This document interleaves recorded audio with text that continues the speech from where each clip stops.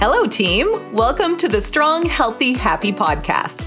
The podcast that teaches you how to build a strong, healthy, happy body with an anti-diet culture and mental health approach. I'm Liz Campbell, owner and trainer at M12 Fitness. Let's get on with today's episode so you can start building a strong, healthy, happy body. Today we're going to talk about hydration. At the time I'm recording this, the warmer summer days are coming. It's going to be important to know the signs of dehydration and how to keep yourself hydrated this summer.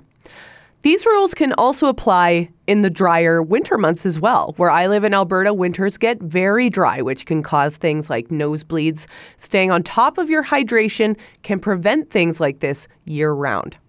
So today we're going to talk about water, electrolytes, signs and symptoms that you are dehydrated and should be hydrating, and foods that can increase your water intake so you don't feel like you have to slam 1 million glasses of water per day.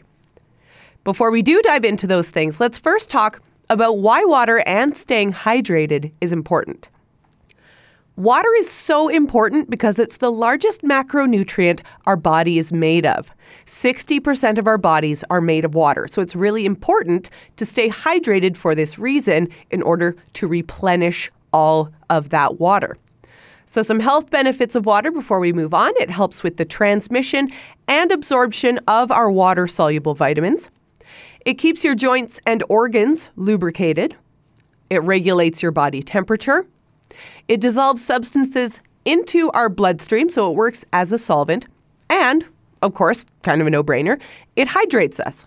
Our bodies are constantly losing water throughout the day through our bodily functions, things like sweating, breathing, urination, those sorts of things. Other reasons to make sure you're getting enough water are it improves your memory and your mood. It improves your exercise performance. It reduces headaches and migraines. It can reduce sugar cravings. It prevents constipation and kidney stones, keeps you regular. And it can help reduce your risk of bladder infections. So all very, very good reasons to make sure you are staying hydrated enough. Some signs that you are dehydrated are, again, kind of a no-brainer. You're feeling thirsty. If you are thirsty, make sure to drink something.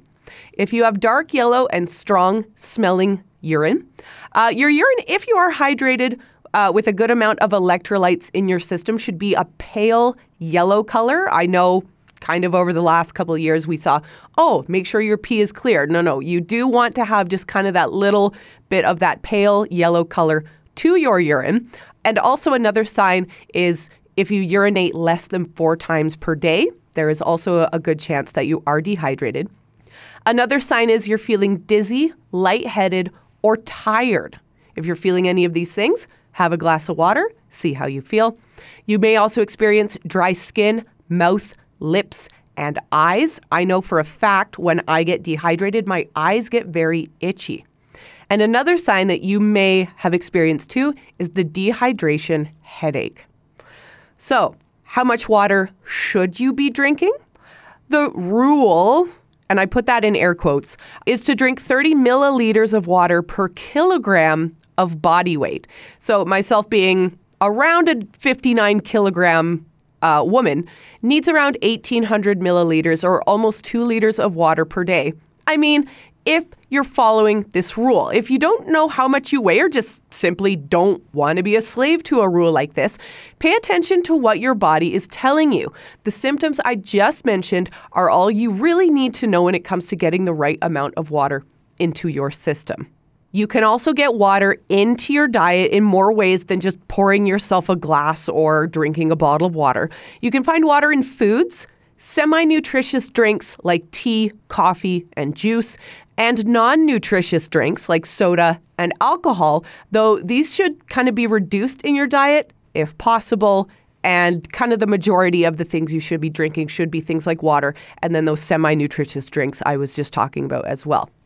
Foods where you can get water. Now, this is kind of like a way to kind of cheat and get water into your diet because a lot of foods have a pretty high water content. The top 10 foods with the highest water content, starting with the highest, are cucumbers, tomatoes, watercress, apples, celery, lettuce, watermelon, surprise, surprise, that this is on the list, peaches, soup broth, and zucchini.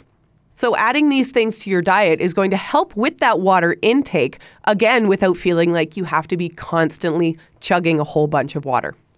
So now that we've kind of talked about water, let's talk a little bit about electrolytes. So what is an electrolyte?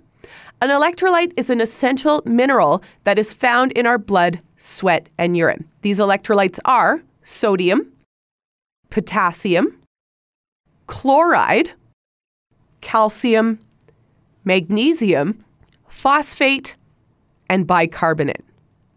Electrolytes are important for a lot of our bodily functions, including keeping us hydrated. So you want to make sure you're getting your daily intake of electrolytes as well as water. Electrolytes better help ourselves absorb the water in our system, which helps us to stay more hydrated. The main food sources for electrolytes are fruit and vegetables and table salt. So, that being said, here are a few foods where you can find these different electrolytes. So sodium, you can find it in pickled foods, cheese, and table salt. You can also find chloride in table salt. So, salt, something that you should be adding to your diet for the fact that you do need that sodium in your life. After that, we have potassium. You can find that in fruits and vegetables like bananas, avocados, and sweet potatoes. I don't know if you've ever had someone say, oh, you have a muscle cramp? Have a banana. Potassium helps with things like muscle cramps.